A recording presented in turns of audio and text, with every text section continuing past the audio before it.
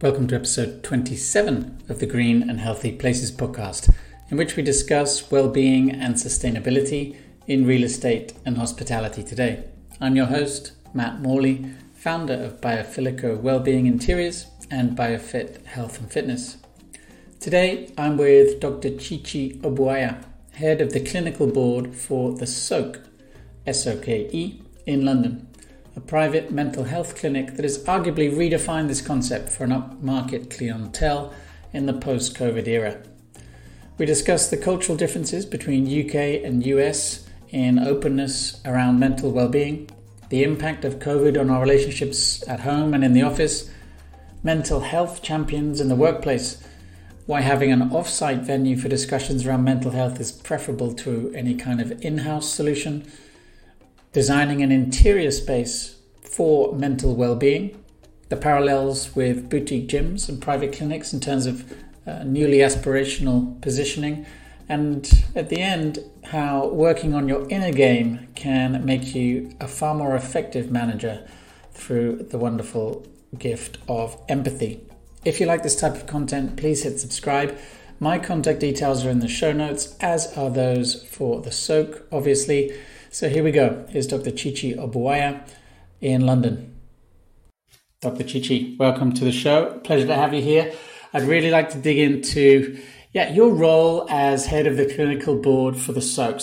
Just talk to us a bit about what that has involved so far and how you see it evolving over time. Really excited to be here, Matt. Good to see you again as well after all these years. And I'm a consultant psychiatrist. So I trained as a medical doctor, specialized in psychiatry, and I'm an adult psychiatrist. So I see anyone aged 18 and above with a range of mental health difficulties, including depression, anxiety, problems related to birth, trauma-related issues, some people who've had difficulties with addictions. I'm the clinical lead at the soke, and the soke is a behavioral health center in the heart of London. We're coming up to our 1-year anniversary. And the whole premise of setting up the soke was really that within the UK, there are plenty of mental health professionals that people can see. But we found that there's still massive stigma around mental health and accessing care. And we just wanted to ease that process for people by having a really high quality service that has a beautiful environment and really encourages people to come forward and supports that by offering them very good quality care in an environment that is conducive to promoting good mental well-being.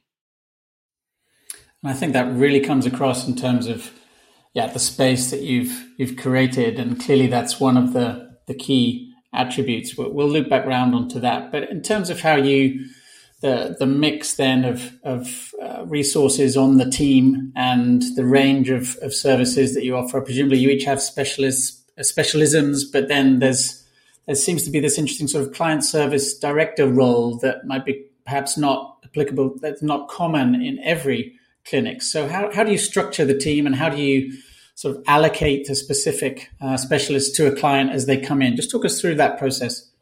Yes, so our clinical model is a multidisciplinary one. I think we recognize that in private practice, you can certainly access a whole range of therapists, psychologists, psychiatrists.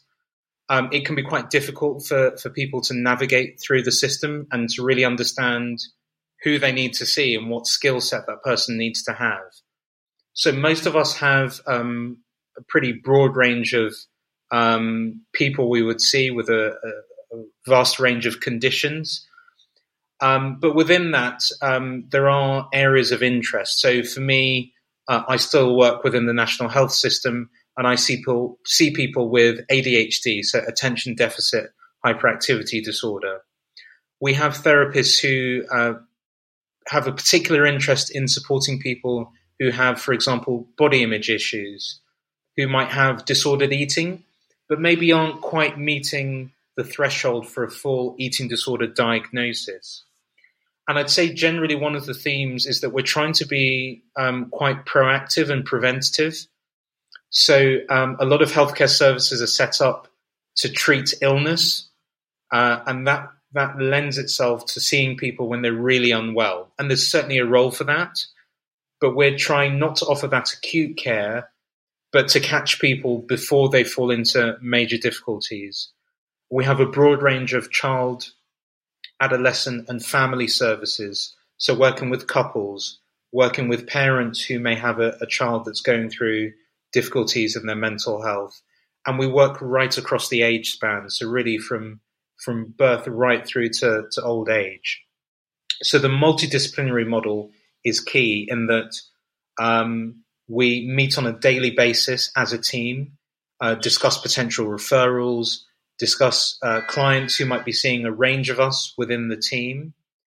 And it's then bringing our different bits of expertise together to think about how we can holistically support people.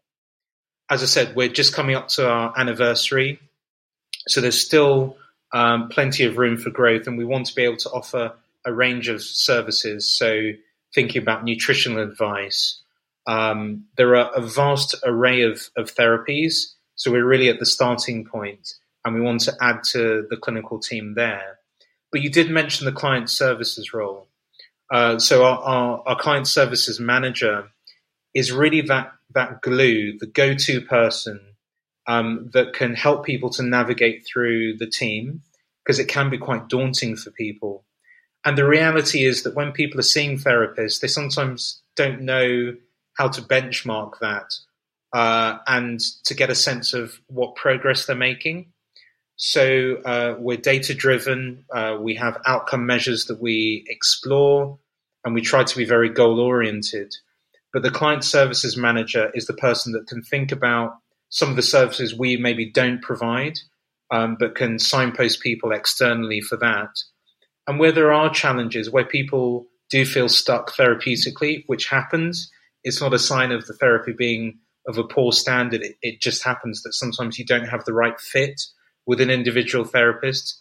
That person can be the go-to to just explore what's going on and why the fit maybe isn't quite right, and whether there are alternative options either within the soke or elsewhere for that person. So we really try to think holistically, systemically, so working very much with families.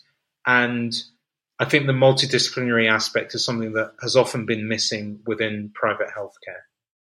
Yeah, that really resonates with me. Having been through a period of about 6 months of therapy myself during the whole COVID and lockdown, and just feeling that it was very much, I was effectively operating in a complete bubble. There was no third party to sort of bounce ideas off or to sense check how something was going. So what you've just described of having another person sort of not in the room, but just outside the room for when you need to say, look, is that normal, or do you think is that fit not quite right? That would have been so helpful. And of course, having a beautiful space in which to physically, connect with someone in person rather than online.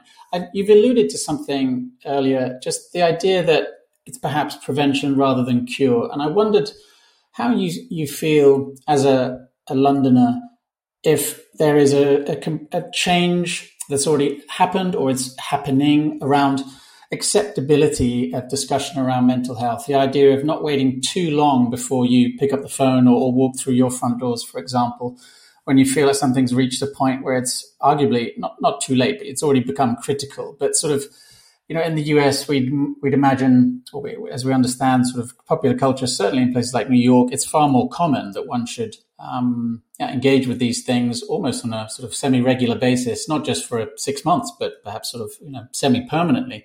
Just wondered how you see culturally where London's at in terms of this dialogue now around mental health. It's a great question. We're on the journey. We're certainly not at the level of the US. In terms of it just being really ingrained in the culture and something that wouldn't make you bat an eyelid if you and I were having a conversation and you said, I've just come from my therapy session. That would just be a perfectly normal thing. The UK is still quite conservative, and we might feel a bit awkward if somebody said that in the middle of a conversation. We are getting there. There have been massive public mental health campaigns trying to destigmatize mental health both within society and I think particularly within the workplace. I would say that the COVID-19 pandemic has forced people to have these conversations because guess what? It's affected people in every way you can imagine. And I think it's made the language of mental health difficulties much more accessible to people because they can understand when you start talking about grief, for example, which in British culture we're not great at doing. People can understand it because it's actually affecting people directly or people that they know, given what's happening. And work has been disrupted for a lot of people. People have lost jobs. They've been put on furlough schemes. They felt that their jobs are under threat. They've been working from home, and that's caused stress. They've been working from home and trying to homeschool children, and that's difficult. So I think the conditions are ripe for that conversation to move forward. It is moving forward. I'd still say it's a little bit too much towards the reactive end, i.e. when people are experiencing difficulties, that's when they're accessing help. And our vision is that we'd like to support people who kind of think, you know what, I don't see anything wrong with just having some exploratory therapy, just to take stock of things, even if there isn't externally what we might regard as a major issue. And I think that's where people are in the States. So I think we'll get there, but it's going to be a process. You mentioned the impact of what's happened over the last year and a half on mental health in the workplace and the impact on corporates, larger businesses, and how, for example, HR teams are going to have to, well, you didn't allude to that, but I'm inferring from that there is clearly a need or an increasing need now for there to be a wider conversation in the office. And I know that's an element of perhaps not your core business, but there is an element of that at the soke. So how do you, as a company or yourself personally, how are you engaging with let's say the business end of mental health? Because it does feel like that's suddenly become such a sort of critical piece now within our overall well-being, and that how we adjust both to going back to work, back to the office, but also how we keep that dialogue open. And I'm just wondering how an outside organization such as yours can help with that for a business. Like what does that look like? There's no one size fits all solution. I think that's the key thing to understand. And you use the word conversation. I think the key aspect is to be a part of that conversation and see where the conversation goes. The reason I say that is that different sectors, different businesses within those sectors are at very different points in terms of their recognition of the scale of the problem when it comes to mental health challenges, and also what they really want to do about those problems. So to give an example, I would say that at the end of the scale, that is what I would say just dipping one's toe into the water, there are lots of mental health campaigns now across the calendar. We have Mental Health Awareness Week, which is often a focus for businesses. And those businesses may get in external speakers, and we've been part of those conversations.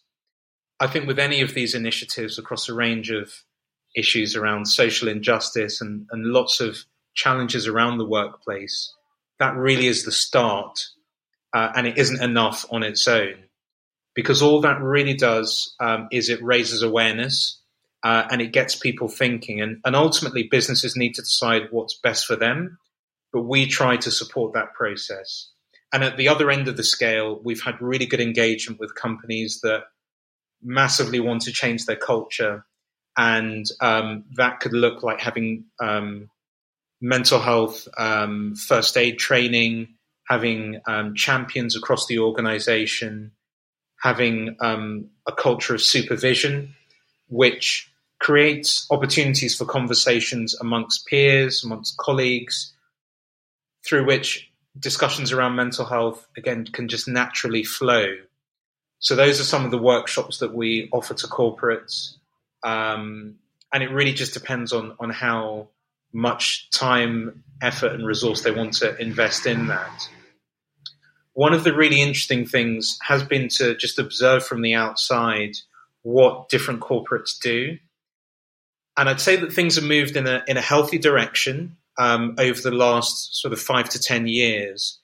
One of the things I would say is that a lot of corporates felt that the right solution was to bring a lot of these services in-house. So they think about well-being, and it does require a broad well-being strategy, but that might include offering GP services or psychological therapy services in-house. We've been very explicit that we sit outside of organizations, so we like to work with them, but we have a fantastic space here. And what we find is that there can be reticence from employees about accessing services in-house. Amongst senior leaders, they see it as too much of a reputational risk. And amongst more junior colleagues, there's often a culture of competitiveness, and they find that they're worried about their job security if they're accessing the mental health suite on floor X within the building. So often these initiatives are well-meaning, but they don't really quite cut it in terms of people really accessing them. And often people will, even in very well-resourced organizations, seek external help because they're more comfortable with that. So we want to get to the stage where businesses really understand that and they're able to engage with us in that fashion, because often the employees want to do that, and we're positioned more where maybe closer to where people live, and it might be convenient for them to access us in this increasingly fluid working environment that people have at a time that suits them, in an environment where they're more relaxed, and we've put in some features to really to bolster the client's experience, and that's probably going to work better for them, we feel. Yeah, I'm with you. You mentioned the mental health officer role, and it's come up on my radar, having done some work with a real estate developer in London on their ESG strategy, so environmental sustainable governance, and it's now part of that remit. So if you have a pension fund putting money into a project and a real estate developer doing the work, they're now having to do an annual report on their ESG. And part of some of the credits at least, go towards how you look after your staff. And part of that is having a mental health officer within the team and having some kind of an external resource. And I just thought that was an interesting combination, because the role of the mental health officer is to identify a problem and get that person to, whether it's pick up the phone, send an email, but pass that person on to the experts. And I remember thinking that makes total sense, not trying to resolve something themselves, but having the right person on the end of the line and really just joining the dots so that person feels comfortable, in this case, for example, talking to you guys. So I think that leads us then into the idea of having a space, a physical space that is not the office, but you might get there having been recommended via your corporate, your employer. You then rock up to the soke. And from what I've seen, like that space just does not look like anything I've seen in terms of mental health clinics, private mental health clinics. You've really changed not just the aesthetic, but I think on some level the game in terms of rewriting the rule books of what it should feel like and look like when you go for one of these sessions. So for those who haven't seen the website, can you just sort of describe the type of environment that you have there? I mean, there seems to be sort of Scandinavian influences. There's vintage furniture. I mean, it's like an interior design showroom as much as anything. It looks beautiful. Absolutely. I think you're spot on, and that is all by design. I certainly wish to take absolutely no credit for it. My role is to focus on the clinical work. But our founder, Mariam Medine, had a vision to not just talk about destigmatization, but to evidence that by normalizing this process. So we've talked about the fact that we want people to be able to access care in a way that really feels normal. But the problem she identified was that the environment, and we've got some of the best clinicians in the world in London. I think New York's up there, but London is about as good a place to practice psychiatry, psychology, anywhere in the world. But if the environment just reinforces the fact that you feel unwell, if it makes you feel sick, if it reinforces that view that you're a quote unquote patient, then are we really helping people? And as you said, when you go around a lot of hospitals which have fantastic clinicians, practitioners offering really high quality level of care, the environment just lags behind. And so we wanted something that really made people feel nourished. And the design features, I think, tick the boxes in that respect, but also to be aspirational.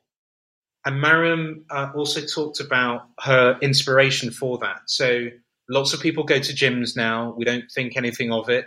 It's a pretty regular thing to do. And you just go maybe in your lunch break and you go back to work, and it's not a big deal. But gyms have become a bigger part of our lives. When they first really launched, there was something very aspirational about them. And so the aesthetics supported that view that you went to a gym and you just had that wow factor. And that's exactly what we're trying to do here. So you come into reception, it doesn't feel clinical. The sofas are really comfortable. You feel relaxed. It's a bit like being in someone's living room, and a nice one at that. And we have our clinical rooms. But one of the things about seeing a mental health practitioner in London is that we tend to be very busy. So you leave your session and then you're back out onto the main road and you get on with your day.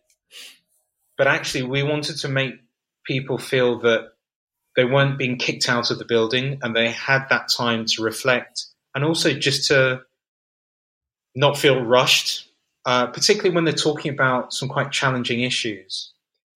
So one of the key features would be the pods that we have. And these are spaces next to the therapy rooms where you can just sit back very comfortably. You can read books. You can just have some time in a darkened room to reflect on your session. We have some evidence-based technology that supports people. One of these is Alpha Stim. And that's a device that delivers a microcurrent to your earlobes. It's a small device. You put it on for anywhere between 20 and 60 minutes. And it has evidence for supporting people in improving their sleep and also in reducing anxiety levels. And it's going to be approved by NICE, the National Institute for Care and Excellence in the treatment of generalized anxiety disorder. So we have those devices. And it just means that it's a really broad, comfortable experience. It's also really important because we see a lot of young people and they have parents. And so we're able to give something to the parents when they're hanging around, often quite anxious, they can use our pods. And I did say that we think very systemically. So that's thinking about the family as a system. And we don't just talk the talk. We're able to do that by linking the building to the therapy directly. It reminds me of some work I did in the past around with a hospitality client, and we were looking at the guest journey. So rather like a customer journey, identify this pain point where you're checking out of a hotel or resort and, you know, the holiday's over, your weekend's over, and guess what? You get slapped with a bill and then you're sort of just spat out onto the street again. And we're like, well, how could we soften that? Because actually we'd rather sort of smooth the transition out into the real world again after their stay. And it seems that you've applied some of that same almost sort of hospitality level thinking to, great, you've just been through a therapy session and, you know, you might be feeling a little vulnerable. You might not want to just go straight out into the hustle and bustle of London street again. So creating that sort of third space between the outside world and the therapy room and allowing someone just to chill and to sort of smooth that transition across just seems, yeah, it's bang on and very innovative, I think.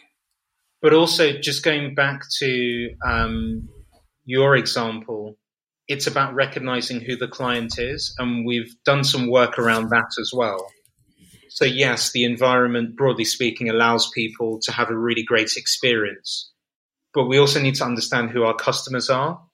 And so we wanted an environment that had these soft features, but to say it very bluntly, one that isn't feminine per se, because we have a lot of male clients. We know that men are not great at talking, generally speaking. There's been a lot of work in the public domain around getting men to talk about their mental health difficulties. So they're a big target group in terms of this whole destigmatization process. And being in central London, we know that a lot of our male clients are going to come from a corporate background. So we wanted to make sure the optics weren't suggesting that we were some sort of hippie or new age type service. So we want it soft, but also very professional. And I think we strike the balance just right there. So if we then follow that thread a little further, like what would you say are typically the, let's call them red flags, but the markers then for someone, the steps that happen before they pick up the phone or walk through your front door, that what should we be looking out for? For example, someone, in a corporate environment, is it if they're not getting a nudge from someone by their side, a family member, a colleague, what should we be looking out for in terms of cues that perhaps, talking to someone and engaging with a therapist at this point is the right step and almost a necessary step? Like typically, what are the main markers for that? I think it's important to recognize that there are a broad range of mental health conditions. And one of the traps we sometimes fall into as psychiatrists when we're asked this question, we think about the more severe end.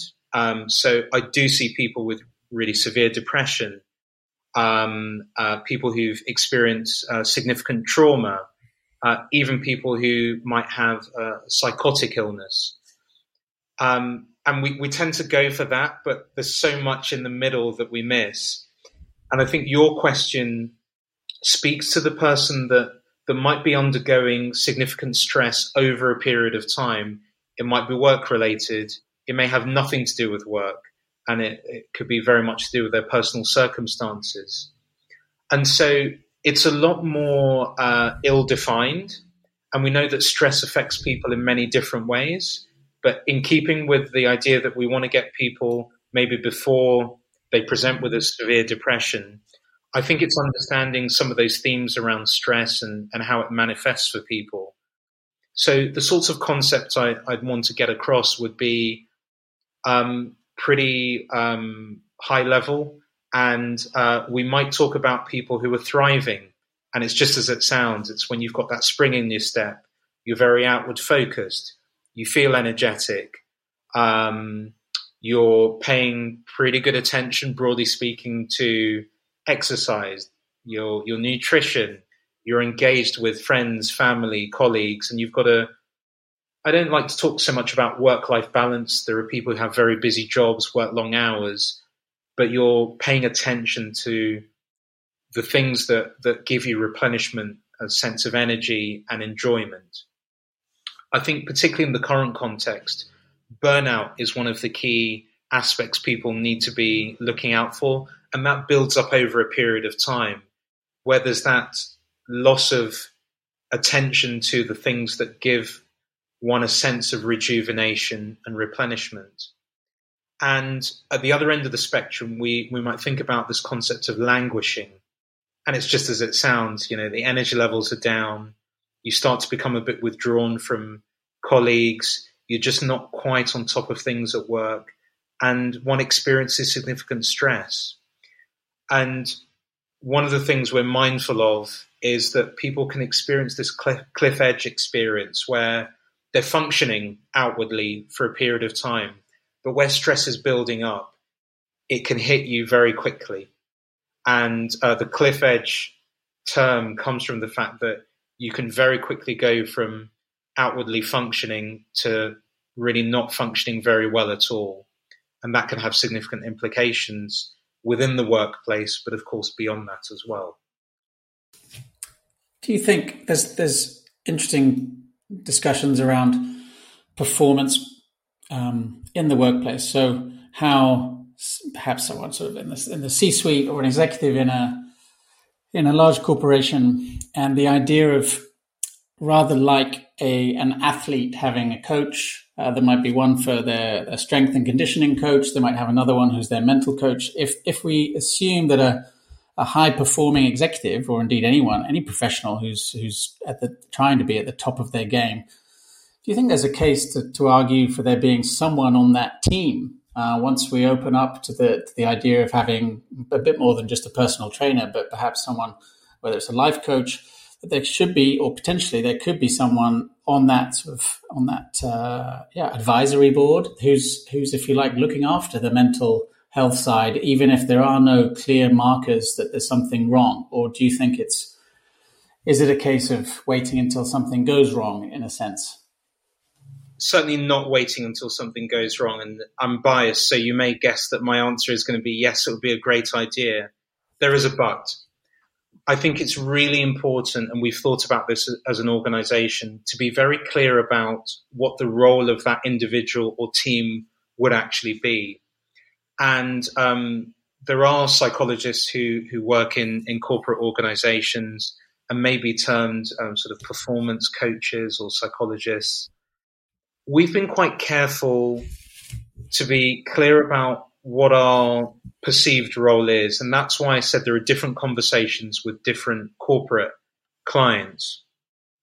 What we don't see our role in doing is saying, we're going to come in and by engaging with our intervention, you impact the bottom line. If that happens as a result of optimizing employees' well-being, reducing sickness rates, people being happy at work, of course we want that, and that's amazing. But that's not a direct goal. And I think if I use the analogy of a sports person, and there have been a lot of sports people coming forward, people who've played at elite level, global superstars, who talk about the fact that everything was geared towards winning and performance, and it wasn't actually looking at them as individuals. And there could be a lot of resentment that sets in for people who outwardly appear to have these amazing lives, living the dream, and it's far from that. And I think that's relevant to the workplace as well. So we're not here to just help the organization. We actually want to focus on the individual. So in the same way with an elite athlete, you want to look at them holistically and say, how do we support this person not to run faster or to put in more minutes in whatever team sport they're in, but to really focus on their well-being? That will, of course, have the direct knock-on effect that they will be able to focus on the challenge that they have, be it in the sporting arena or in the workplace. So yes, we want to engage in those conversations, but we want to do it with real clarity about what we're actually trying to achieve. And I think businesses need to wake up to that aspect. And it sounds a bit counterintuitive, but actually I think this is the way forward. Certainly from my personal experience, doing this work, it became very much complementary to my meditation practice, so mindfulness meditation, which by itself was getting me somewhere, but I felt perhaps wasn't getting me where I wanted to be.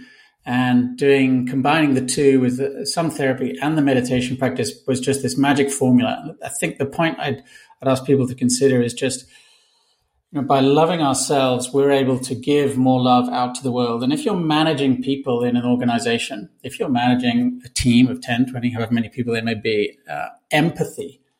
And so much of that can come from being able to love and respect yourself first and knowing what your own triggers are, recognizing where they are and why you react or why you struggle to get into someone's head or why a particular person rubs you up the wrong way. When you're managing, that's a real problem because they're on your team. And somehow you have to handle them every day and get the best out of them and look after them. And it's not about friendship. It's a professional relationship. But still, I think, this type of work that we do on ourselves has so much benefit, not just for us, the individual, but for those around us. And I think for me, that was almost this unexpected benefit, a sort of a knock-on effect that I just felt able to connect more easily and in a more honest way with those around me, particularly people I was managing.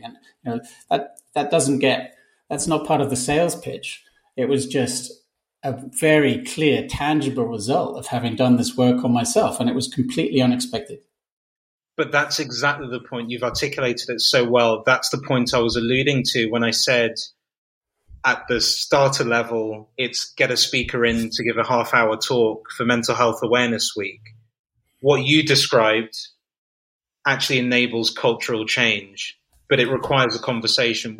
We don't just have an off-the-shelf package for organizations, but what you have articulated there is where we want to get to with organizations. But we fully understand that it requires leadership. It requires a bit of knowledge about the mental health landscape, what different providers can offer, and where you want to get to as an organization. But that absolutely is on the money in terms of where we want to go. And in our workshops, that is what we try to do. We go through that journey with people in understanding a bit about their own mental well-being, and the key word is empathy there, and just being able to understand what's going on for other people. But yes, the journey starts from within. Absolutely. Spot on. Well, I'm with you. I think we should end on that sentiment because it just feels like a mic drop moment. So listen, Dr. Chichi, thank you so much for your time. It's been great. We'll link to the Soke website and to your profile on the episode notes. Thanks again. It's been great. Real pleasure. Thank you, Matt.